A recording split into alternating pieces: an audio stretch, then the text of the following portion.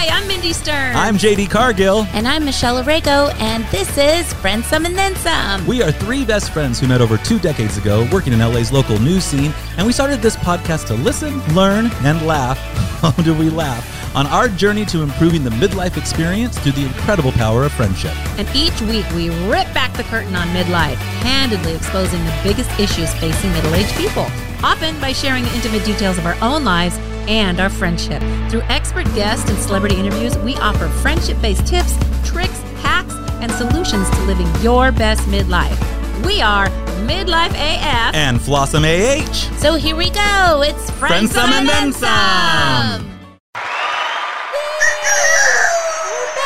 We're back. Happy Tuesday, y'all. Yes, it is. I love being with you, How are peeps. my favorite 2 women in the whole Bring world. back my girls. Well, my mother probably heard that, and she's like, no.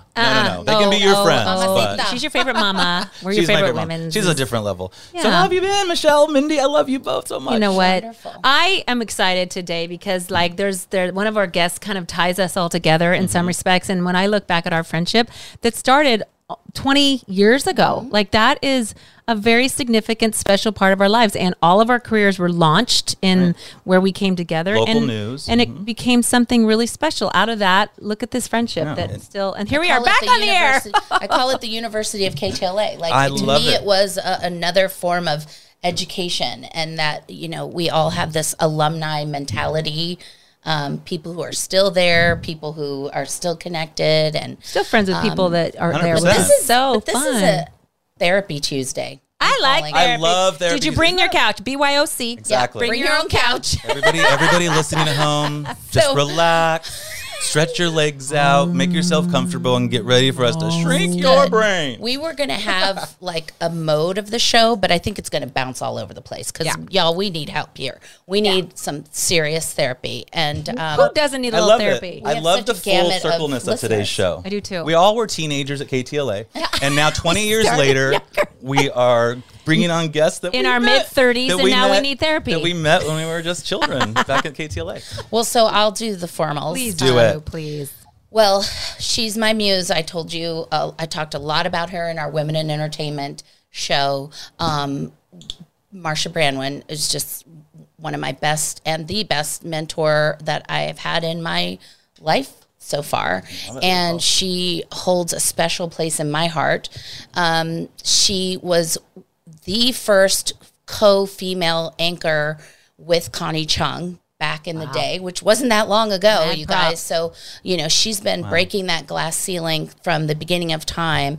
And she's a big advocate for women supporting women. And then she went into a more managerial role in the newsroom as a journalist and took people under her wing and was the executive producer of KTLA Morning Show and brought a real integrity, different point of view. She's so worldly. She's wicked smart. And then she does a new chapter later in life and goes back to school and becomes a psychotherapist. I mean, she pretty much was everybody's psychotherapist without the degree, right? Behind all that experience. Someone who's brave, who goes, you know what, I'm going to go this direction and I'm going to bet on myself and I'm going to believe in myself and I can start all over. And Dr. Rick, he was my go-to therapist for the morning show. I was in charge of booking him, and he was a regular, and whatever topic was relevant at the time, he would come on. His specialty is in trauma, and he works a lot with Our House, and he's a grief specialist. And then Marsha, her specialty now is couples therapy. So let's welcome them. They themselves have been friends for decades, and they have an interesting friendship. And let's bring them on. KTLA friendship. Hey, Marsha and Dr. Rick. Welcome to the Friendsome. You've always been a part of the Friendsome family, but now it's official. And Michelle, to what you were saying, I'm part of that KTLA alumni. You are. That's where Marsha and I first met, and we worked together and developed this really amazing friendship over the last 20 years.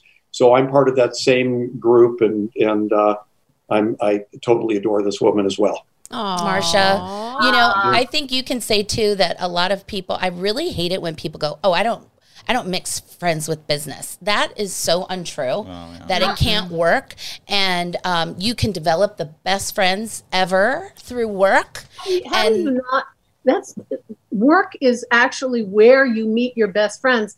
I had a friend at KTLA, and I used to think to myself, and I found out that it is true, that when you really love your work, it's not often that you really love the work. You love the people that you have at work. And if you have your best friend at work, you love work.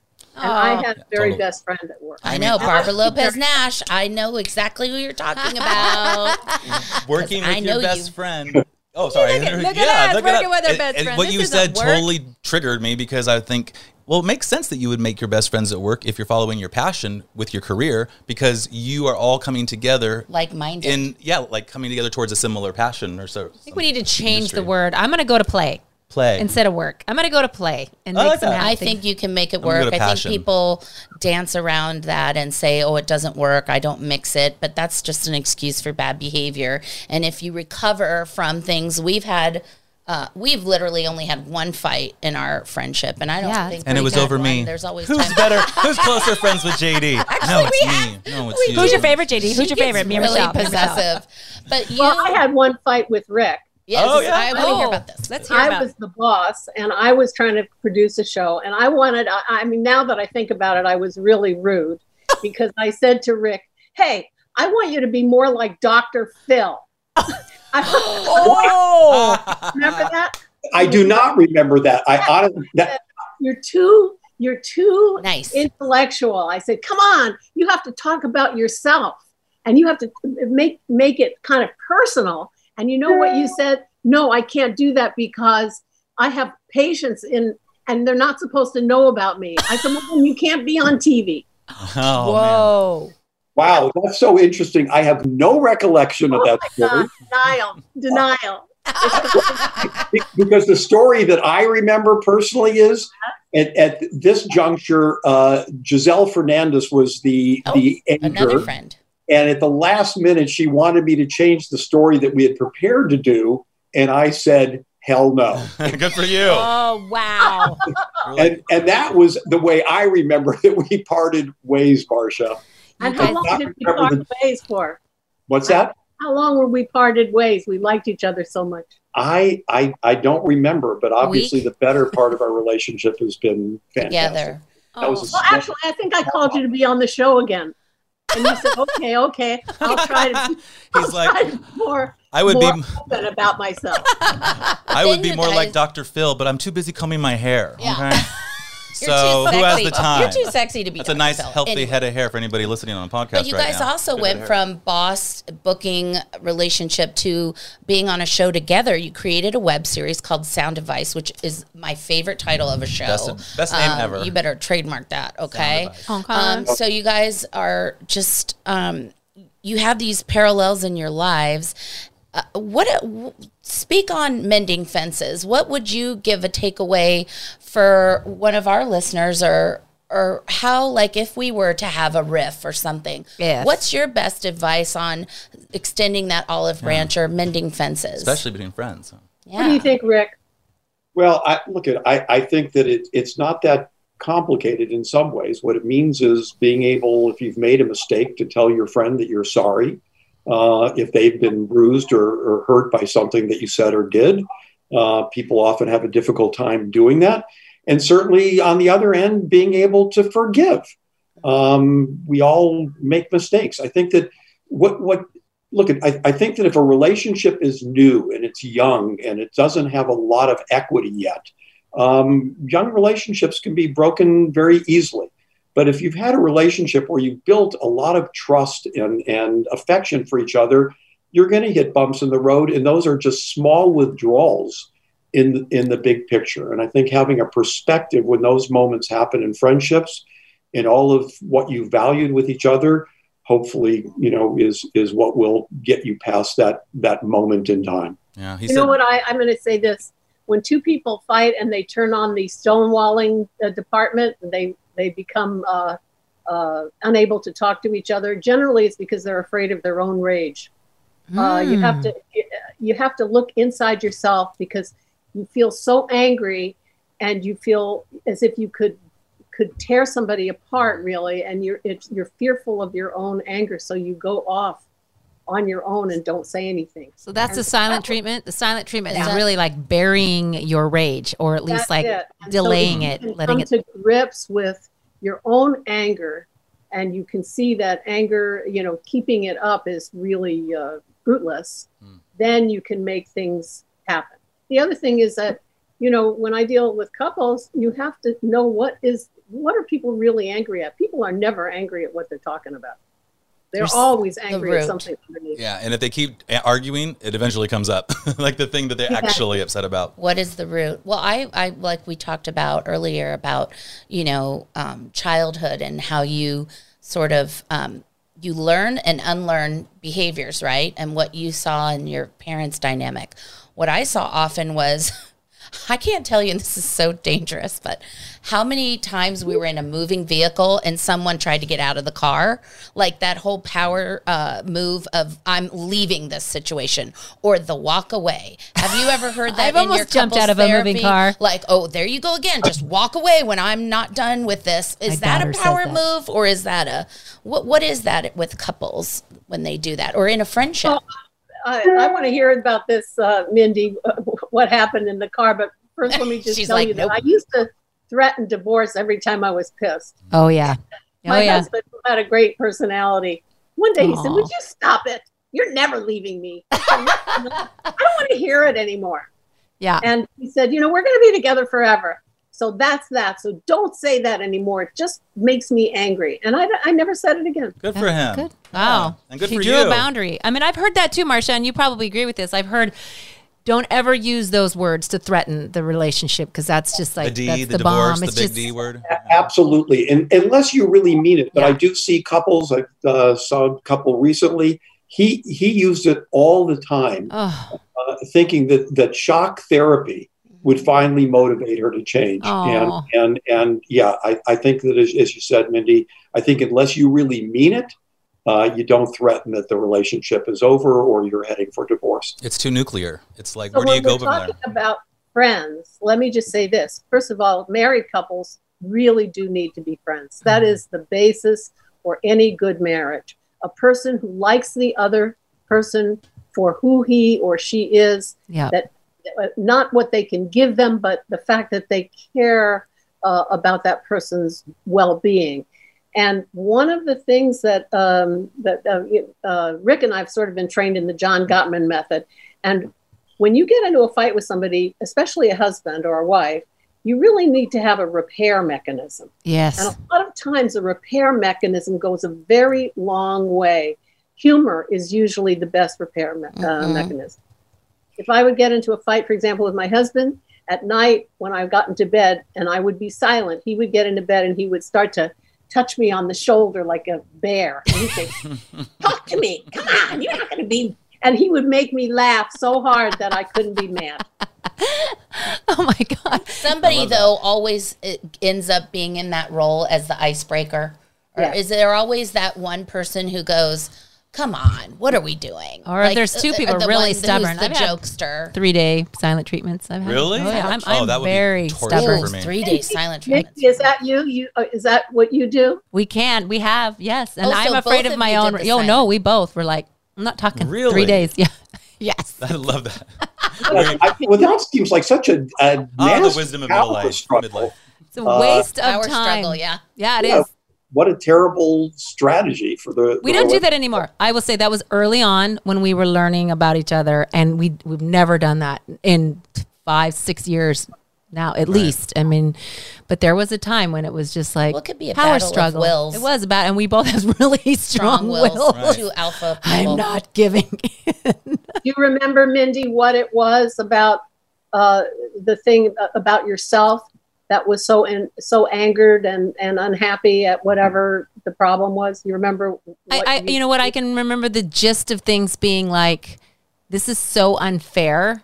And I'm so mad. Libra. Like I am like, this is not, I go back to, I don't know how much that plays into worlds, but I believe for me that I am very about a fair and balanced exchange and relationship. And I just felt really it was very unjust, and I was just mad. And so that enrages a Libra, by the way. That well, is a trait of a Libra. Well, that makes a lot of sense. The justice, that's the woman, the justice.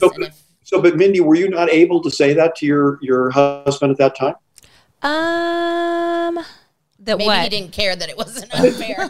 This just doesn't feel right. This doesn't feel fair. I don't like the way I'm being we talked about it. I mean, we have come so far, and we laugh because we're like, look, it's not been perfect, but it's been perfect in its imperfection because we have worked through so much. I mean, gosh, we've been married almost 20 years, 18. Almost. We've been together 19 years now, and it's better than it's ever been. And we are so proud that we've worked through things. I mean, he and I both speak publicly about the fact that I came from a relationship. My parents were married. They still are, 56 years. I never saw discourse. I never saw a fight. I never saw making up. It was Disneyland. So that kind of crippled me a little bit because I didn't know how to deal with conflict, whereas he was, had divorced parents, an alcoholic father, had to fight for a lot of stuff and was really scrappy. So when he was scrapping, I'm like, it's over, and he's like, what? I'm like, we're fighting. He's like, no, we're not. I'm like, yeah, so we had to get through that because, I had to get a little tougher and realize it's not the end all be all.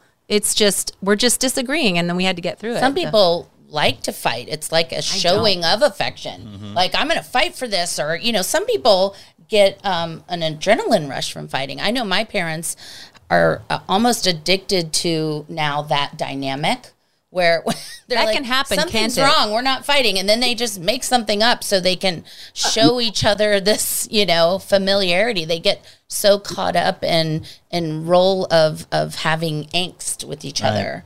Yeah, usually people who like that kind of anger and adrenaline are people who have attention deficit disorder. That may be true. Maybe a few of those in this studio. me That's what I'm doing. I had a question for both of you. You're both incredibly successful psychotherapists, and Dr. Rick, you focus on trauma and grief, and Marcia, you focus on couples. In both of those scenarios, because this is a podcast about friendship, I'm curious, what is like the number one issue that people bring to you dealing with the friend, whether it's in trauma with a friend or couples with a friend? Couples are friends. Oh, couples. Like, I mean, an outside friend, not either the couple. Like, what is the most common thing for you, Marcia? Like, if a couple comes in with a complaint about a friend situation, is it your friends are taking up too much of your time? Or, I'm just curious when that happens in therapy. Yeah, well, let me just jump in for a quick second, because to that question, I'm not saying this happens all the time, but right now, the circumstances that I see are a number of people that are coming in about affairs, and the partner is having an affair with the other partner's best friend. And I now have several people in that circumstance right now. So you want to talk about trauma and friendship and really the betrayal that people go through in those circumstances, and feeling both betrayed by their husband or wife, and of course betrayed by somebody that they thought was their dearest friend. And it's how do you deal with that, Rick? How do you deal with them? How do you recover from that? Like, really? It's very difficult. I would say of two of the couples that I can think of right now are headed for divorce. One has been working on it for about a year and a half, and it's been brutal. And I think that, look, it's such an obvious takeaway, but in terms of infidelity and the impact on friendship, whether that's marriage or an outside friend who's gotten involved, it really is one of the most devastating and traumatic things that I see, and I'm sure you do too, Marcia. And it's such a deep betrayal. Are you saying that you've seen a rise in that kind of activity? I don't know that it's been a rise, Mindy, but it's certainly in terms of my practice right and now. The number of people that I'm now seeing in that circumstance, it's unusual. I wonder if it has something to do with the fact with this pandemic, people aren't out socializing and they're just in their friendship bubbles. And so the only other option is the friends that are hanging out with you, the close friends, the close families. It's a good theory, except that these affairs happened before the COVID. Oh, well, never mind. I guess it's as good a time as any, Mindy, without me and Glenn. All right, we'll just get into it. Well, remember the famous situation with Shania Twain. I don't know if you remember that, where Shania Twain, with her husband, and sung many songs about him, was so in love with him, and he had an affair with her best friend, and then they stayed together, and then the husband of her best friend and her joined to console with each other through their betrayal, that they became a couple.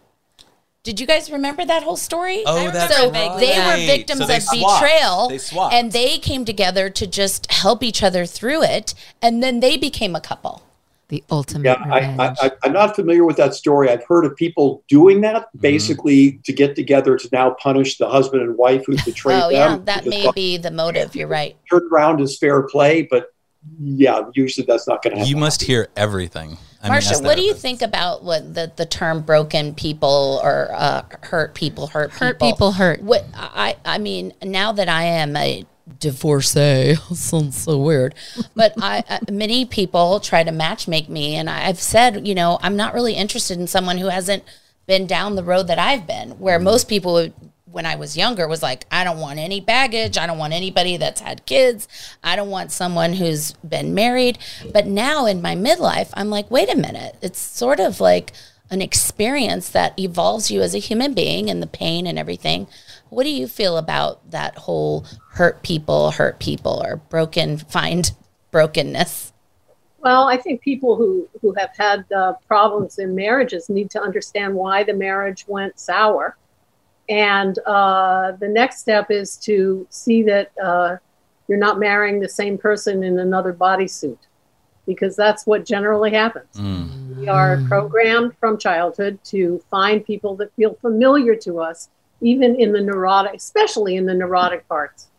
And so if you're looking to a person to help you get through all of the childhood hurts that you've had, you're going to have a difficult marriage.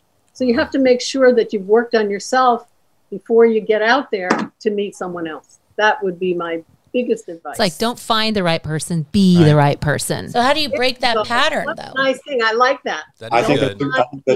I agree. I think that's a great line. I love that. So put that down, Michelle.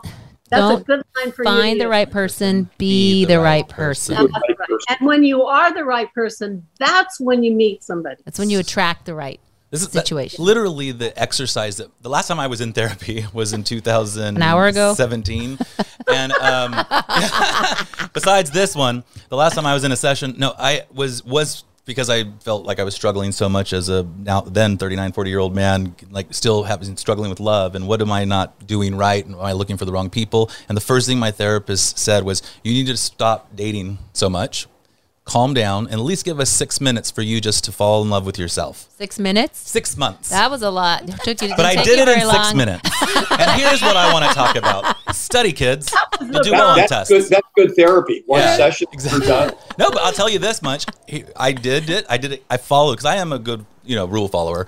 And I didn't date anybody for 6 months. And then this was the summer of 2018 now. And then the next thing the therapist said is, if I'd ever consider getting a dog or whatever, this might be a good time to now try to love outwardly. I did that, and a week later I met George. I love that. He adopted 2 dogs. Lucy and They were a Ethel. twofer. He went to get one dog, and the pound said, no, this is a twofer deal. They can't be without each other. And so we came home with 2 dogs, Ethel and Lucy. That teaches you people need people and dogs need dogs. Dogs need dog owners. So I have a question, because people fight, people disagree. I mean, adults, friends, marriages, children's parents. What is the first rule of thumb when you feel like you are being barraged, or like some people like my daughter will yell at me. Fair fighting rules? Yeah, and she's like, don't walk away from me. And I'm like, when you're ready to have a respectful tone, I will come back. But she's like, you always walk away. You always leave. And I'm just trying to explain, like, I won't tolerate this. When you and she is a teenager. Everybody, 13, let's have a moment of silence for all of us who has dealing with teenagers. We should have a sound effect for that. I know, Every time we talk about teens. Carol Burnett once told me that she had a doctor who said to her about her teenage daughter, just understand that you have a mental patient in your house for the next 5 years. Just remember that. I need a degree in psychotherapy then. Yeah, I'm going to respectfully disagree with that. But I like this. What do you think? They're fighting, folks. Let's see how they work it out. Look, I think every kid is so different. And I've had one kid who was unbelievably difficult in adolescence. And then I have another son, Alec J. Schumann. And honestly, through teenagehood, we never had a bad moment. And we've just been very fortunate. So every kid is very different in that regard, but I don't think every teenager is on the brink of mental illness. No, I have one that's perfectly. She was making a little. You could take that with a light. That's Carol Burnett saying that. I love the fact that you're even just name dropping. Carol Burnett once told me. Can we just stop and appreciate that comment for a moment? Like 1 degree separation from Carol Burnett. But Mindy, I want to go back to what you said, because I think what you said was really important and insightful. You were talking about people arguing and about how you do that. And I think what you said to your daughter is completely correct. And it's probably the word I use most with couples, and I imagine you do too, Marcia, and in families. You can disagree about anything and everything, and you can be passionate about it. But I think what you said, Mindy, is absolutely essential, and that is about a level of respect that has to be there regardless. And whether that's with your teenage daughter, your husband, your wife, your dear friend, that is fundamental. And I think for you to draw a line in the sand with your daughter and say, I'm walking away because you're treating me in an unacceptable manner, I think you're being a great person and a great mom. That's good to know. All right. Well, I have I agree with all of that, but I would add a little bit of not disagreement. It's just another caveat way one might be able to handle this. And that is, I think parents have to be a little bit like psychotherapists, just a little. Yeah. When a child is angry and unhappy and is screaming at you and doesn't know, they're dysregulated. There's something that is killing them inside. Yeah. And I think if you just say to them, look, I see you're upset. I see that you're angry about something. I see that you are unable to really tell it to me calmly.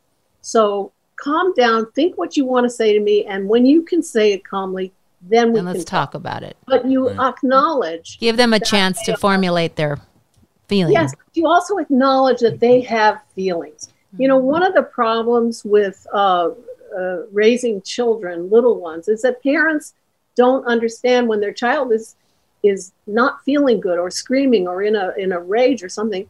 They need to acknowledge that the children are feeling bad.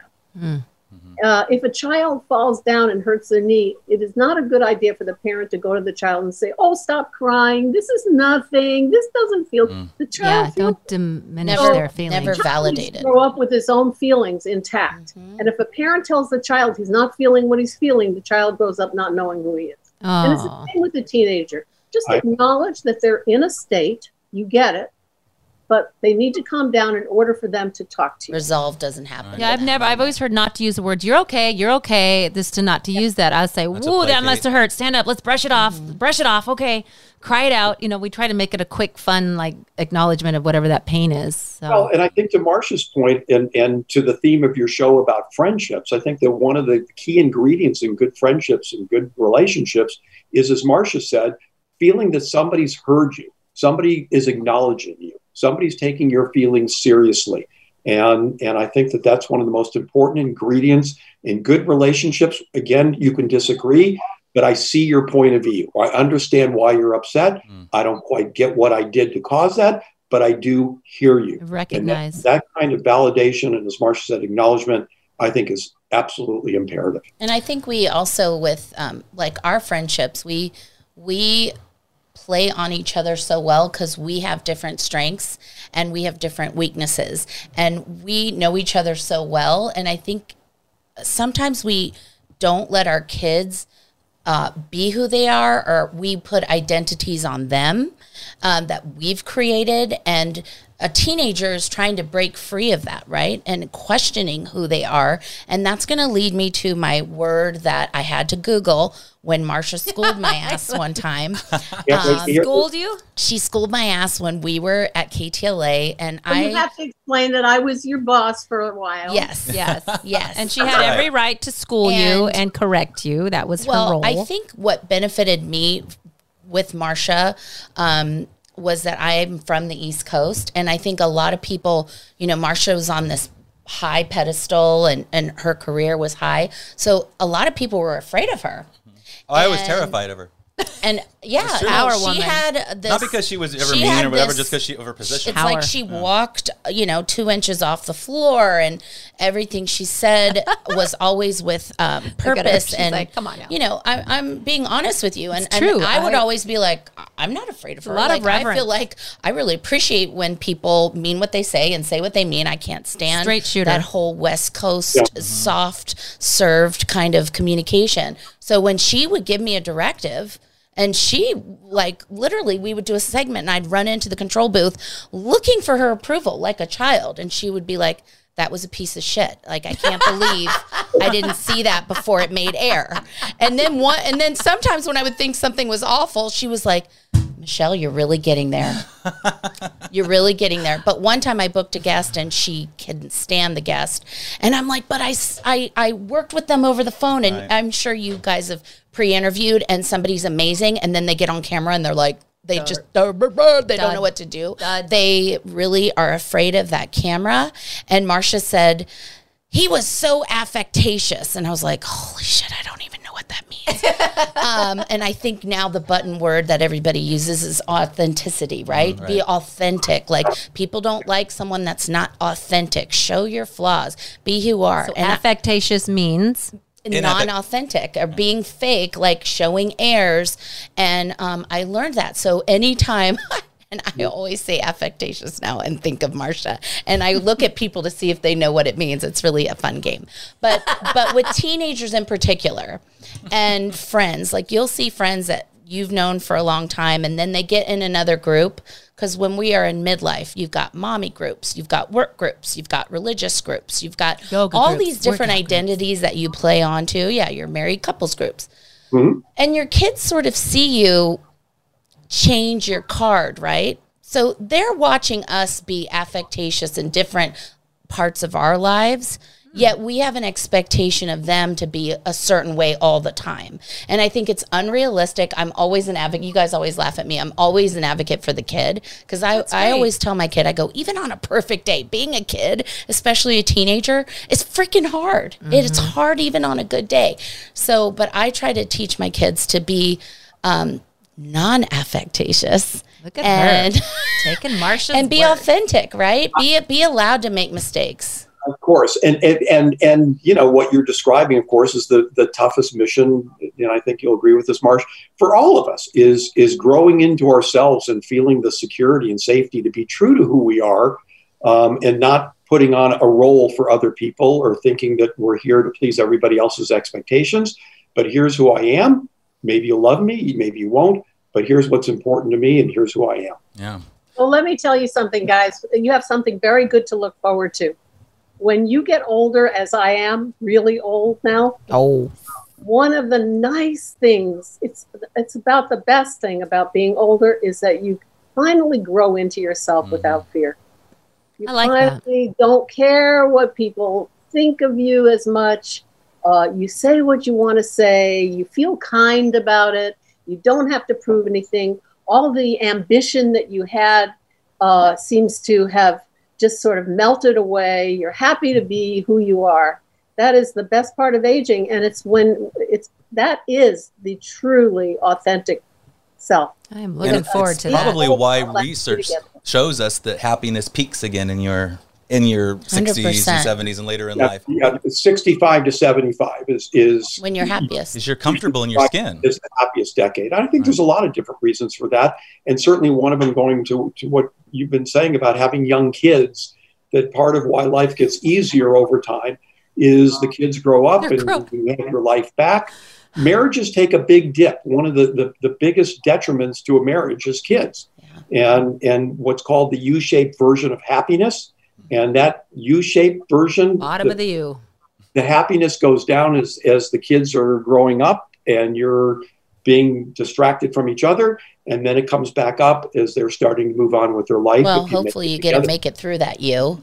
That's exactly. Yeah, Michelle, I always say get to the other side, willfully. And you two experienced, this is another, we had a show called Showing Up for Your Friends. And maybe you could give advice about this. You both shared a trauma simultaneously in your lives that were huge. And we have had shows where we go, how do you be a friend sometimes when you don't know what to say? And then people get scared, and then they're actually a really shitty friend in result of their own fears of mortality, or it's too close to their own story. Maybe they lost a parent and it's too close to the fire. Can you give advice on how you two were there for each other in that time? Sure. Well, you start, Rick, because I think your dad died before my husband died. Yeah, this was back in 2008, and my father, in September 2nd, 2008, my dad was murdered. And then several months later, Marcia's husband died in the course of his cancer treatment at Cedars-Sinai. And we offered a lot of solace and comfort and support for each other.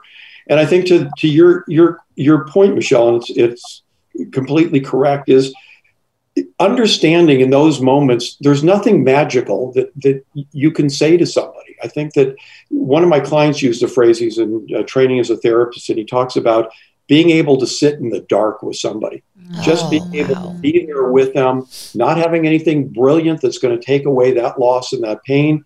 Just, I am here with you. I'm sorry. I don't have anything magical I can do, but I love you. I'm here for you, however I can be of support. And oftentimes people say well-meaning, but really ridiculous things to one another at these awful times. He's in a better place. Really? Yeah. I mean, that's ridiculous. There are all kinds of those things that people say. The one I always hate is, everything happens for a reason. And that is one of my pet peeves. There's a lot of things that happen in life that are random. And as the famous book said, oftentimes, bad things happen to good people for no good reason. Right. Being able to sit in that uncertainty and accept the fact that life is not fair is a huge lesson that contributes to almost all healthy mental things. I have a question for you both. I'm so sorry you've both been through that. It's getting warmer. We're in April, it's springtime, and you're kind of coming out of this massive, big trauma, the pandemic. I wonder, what are you guys, what are the concerns that could happen right now with people that would lead them or make them want to go to see a therapist? What are as we're transitioning, because I feel like a big change is about to happen. And as this is happening, a lot of change breeds oftentimes conflict or negative energy and fear. Yeah. And so what are the big concerns you guys are looking for coming out of the pandemic in terms of psychotherapy? And then what are things that people can do to sort of safeguard against them? Ms. Marsh? There are a lot of lonely people right now, and I think what I hear from and I have a lot of young 20s, 30s, and early 40s clients who talk about the fact that they are jealous of anybody who has a partner. They feel alone. They don't know how they're going to meet. They swipe and swipe left and swipe right and all of that, and they meet horrible examples of humanity in that. And I think that especially for that group of people, this pandemic has been very hard. It's also been very hard for young people who are wanting careers. I mean, that's going to be one of the biggest problems. How do you get a job in the field that you want? It's really tough for those kids to feel that there's a future. And we do have a changing social and political climate. and I think they feel very helpless. Lost. Yeah. Yeah. Look at what did you say, Michelle? Did you say loss? Lost. Yeah. Yeah. And loss. I mean, think of all of the things that have been lost this year in terms of time. Imagine people going off to college who can't really do that. All of the relationships they would have had, whether they would have met their life partner along the way. People who lost a mom or dad during the pandemic. People whose careers, for no reason, no fault of their own, have been lost. So I think, to your question, and help me out with this, Marsh, and I think your word, Michelle, is right. I think there's so much loss and grief in so many different areas. And I think it'll be years before we understand, I think, the full extent of how this has changed people's lives in profound ways. You know, you talk about, so when you think about social media, and we're more connected than we've ever been, but we're lonelier than we've ever been. I think that's right. And one of the things that in both in life and certainly in grief and trauma, it is social connection is so important. And being able to touch somebody else. I mean, people tell me, I talk to some women who haven't been able to hug their kids or their grandkids for a year. I haven't been touched in a year. I haven't made love for a year. I couldn't pick up my grandchild. It's terrible. And there was a 75-year study at Harvard University looking at what is the greatest source of happiness. And of course, the obvious answer after 75 years, relationships, social connections. Those are the most meaningful part of our life. And without that, it's pretty hard to find peace. Well, I feel so fortunate to have forged these friendships here in a meaningful way before the onset of social media, because I had a talk with my daughter just last night, and she says she knows more people than she's like 500 on Snapchat in different countries or counties and different cities and different schools. She knows more people than she can even count.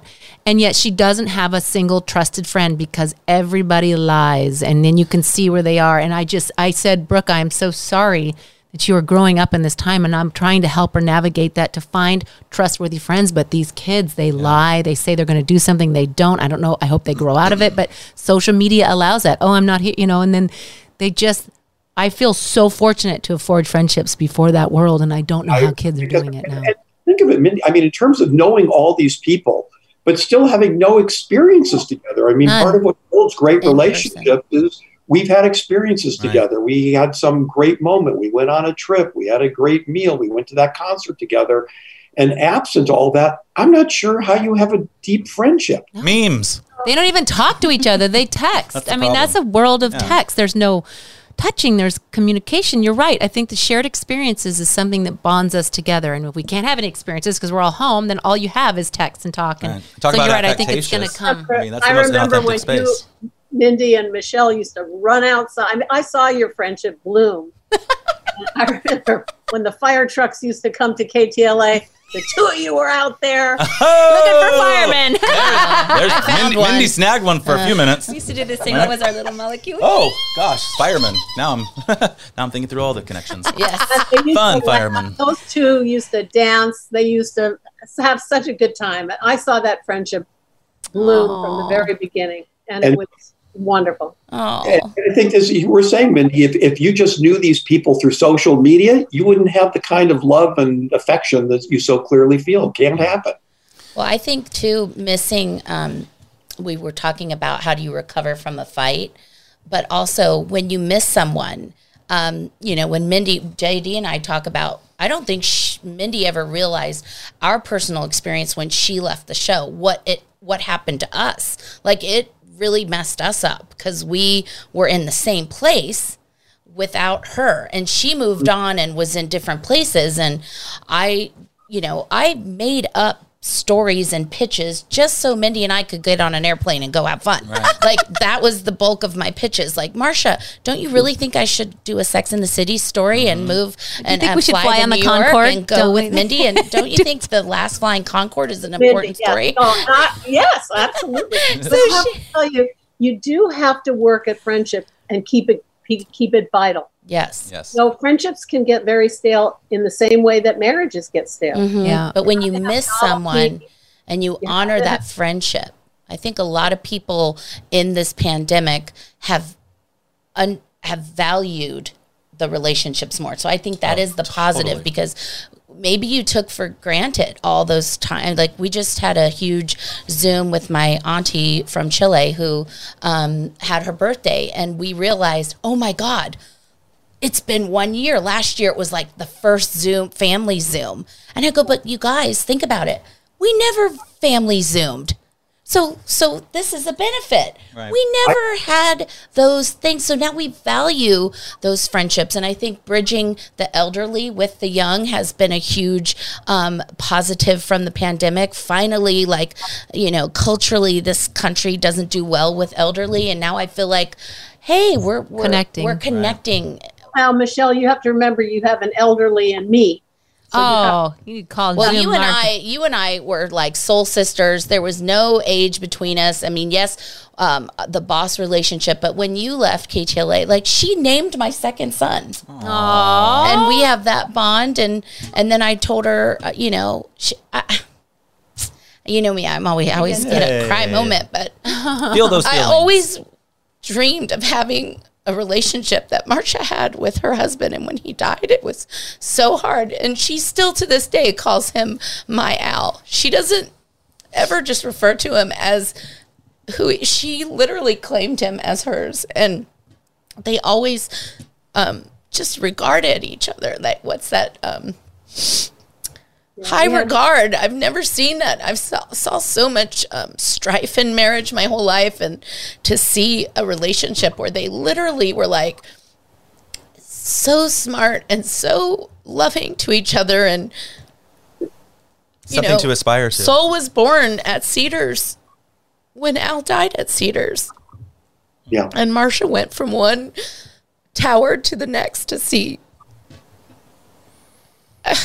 Okay, honey. And I know Why don't we hug it out, right? Trauma is there. You're talking about friendship and feeling Marsha's love for you, and how she was there in this extraordinary moment between losing her partner and then being there for the birth of your child. I mean, just having to flip circle. that script. What an extraordinary testament to life. Exactly. Like, that is the nature of life, is that you live and then you're born and then die. And you have to treasure your friendships. Friendships are probably one of the most important things that we go through life with. Chosen family. Yeah. The people Exactly. that are there for you. And they don't have to be there in any other way than just to say, I feel what you're feeling. Yep. I know I have a feeling that you're hurting, and I'm sorry that you're hurting, but I'm here. That's amazing. That's great. And look, advice. it has Thank no you. gender and no age. You guys have been friends. You had, your partners, and you still respected those boundaries and had a wonderful friendship professionally and personally. And us, it's just. I'll make you one bet that the three of you laugh a great deal, because I would tell you that what Rick and I have is I don't know what goes on with us. I'm about 5 years old when we get together. You get silly. Yep. That sounds familiar. Yes. I will tell you that I have No one makes her laugh. peed like my pants more than I've ever because I will need more really high depends as we age in this friendship.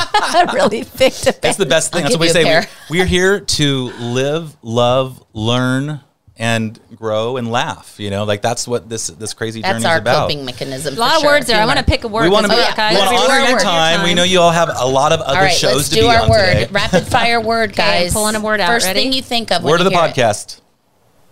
I don't like that one. What is it? You don't judge it. Just let it be. Okay. I think it says Succeed. there's like 3 E's in Okay, there. Mindy, Is that it's my something bad different? penmanship. gosh. That's not the point. Marsha, the point what do you is, think when you it hear says succeed? Succeed. Well, that's a good thing to do, but don't base everything on it. That's what I think. Success is being happy with oneself. I'm telling you, from my age and my vantage point, all of the work that I did to get where I was going, I'm glad I did it. But when you get to a place where it doesn't matter so much anymore, that's real success. How interesting, because Oh, to I like succeed for that. her initially sparked career, right? Mm-hmm. Like, what you meant, because succeed is because you can be successful across all kinds of avenues of life. What about you, Dr. Rick? The word that came to my mind was, apropos of what Marcia was saying, is about acceptance. And I think that success is about finding peace in yourself and in your life, and being less dependent on how other people see you and judge you. That's what I think success is, when you've found who you are. Amen. Amen. Can I get a hallelujah in here? Hallelujah. What about you, JD? What's success? It's funny because as soon as he said that, I was thinking, if for me to be successful is to be at peace. And what brings me peace was ever since I learned the trick of just accept it. Like, acceptance is the biggest key in my life to peace. And peace is the biggest measure of success for me. Wow. Man, so profound. I don't know. I think that I'm in a constant state of learning. And to me, that's success, to never stop learning. I have a quote that I love. It's when you're green, you're growing. When you're ripe, you're rotten. Like, the minute you think you know all the answers is the minute you begin to ripe. An apple starts to rot the minute it's most ripe. 100%. So stay green, because that process, I think, is a successful way of approaching life, because you never know all the answers. But Mindy, it's not easy being green. No, it's It's not. not. easy being green. But it's fun. Just ask the M&M. Kermie. Michelle. Oh, okay. Succeed for me, the first thing that came in my mind was support. And if you build and cultivate a support system, and I mean by friends, and people who've witnessed an arc of your life, if you're not dumping along the way through every decade of your life, that's succeeding. If you keep those good nuggets around, and you, like you said, Marcia, like almost like just harvesting and nurturing those relationships, and also Dr. Rick said, the young friends you can dump easily, but it's the people that stick around and know you like the back of their hand and have gone through maybe a trauma and those dark times together. That's success. When you have a support system, and God knows these two and a lot of people helped me through one of my darkest times going through COVID recently. And honestly, I think my family was almost too close to the fire. They were so terrified of me dying that I would have to give them support for being so scared for me and my children. But my support was my circle of friends that filled me up more than drained me. And so I say succeed is a support, and make sure you cultivate a good support system in your life. And the quote I found on that, in order to succeed, we must believe that we can. Obviously, believing in yourself and believing in what we're here for is good quote. Everything. But you guys, Marcia, aren't you proud of this? Look at this little chicken. Now she's like the center chair. She's Center square here in Hollywood Center square. She holds her own hair. She's like such a natural at this. And look at. Wonderful. And no affectation. You have always, when we saw you and looked at you in the beginning when we were hiring you, we knew how talented you were too. Oh, 100%. Yay! We love our Michelle. We love her. She's not affectatious at all. Authentic, 100% authentic, this girl. I think that's true. And that's what I always felt knowing you early on, Michelle, just what a genuine person you were. I loved your spirit. I loved your joy. You are just have so much charm about you. You're hard to resist. Oh, that's at M.A. Orego if you're interested in following our lovely Michelle on Instagram. Irresistible, that one. Oh, and JD Cargill if you want to follow him. We're just plugging each other. And Mindy Stearns on Instagram. And what about you? MarciaBrandwin.com. Yes. And just Google Dr. Rick. You'll find him. Yes. We're going to put his... I'm out there somewhere. Exactly. He's out there. But we're going to get that Sound Advice podcast going. And we're going to have y'all on as regulars. Yes. That's just going to have to be, because we were going to just focus on one thing, but boy, did we take a ride today. Exactly. And that's what life's all about. And we love you guys. We would say that you're officially in the Friendsome, but you've already been there. You already were there. Thank you for continuing to stay in that circle. We have been so grateful for you to stop by with us today. Thanks for having us. We enjoyed it. If I could pinch you, I would. Thank you for being part of Friendsome and Then Some. Join us again. Love you guys. Love you. Did you like what you heard today on our podcast? Or did you like what you saw on our vidcast? Were you watching? How about sending us a comment or suggestion on any topic you want us to talk about? We'll have new episodes every Tuesday. Please join in the conversation on our Facebook page, subscribe to our YouTube channel, and follow us on Instagram. You can download our podcast anywhere you get your podcasts. See you next time on Friendsome and Then Some.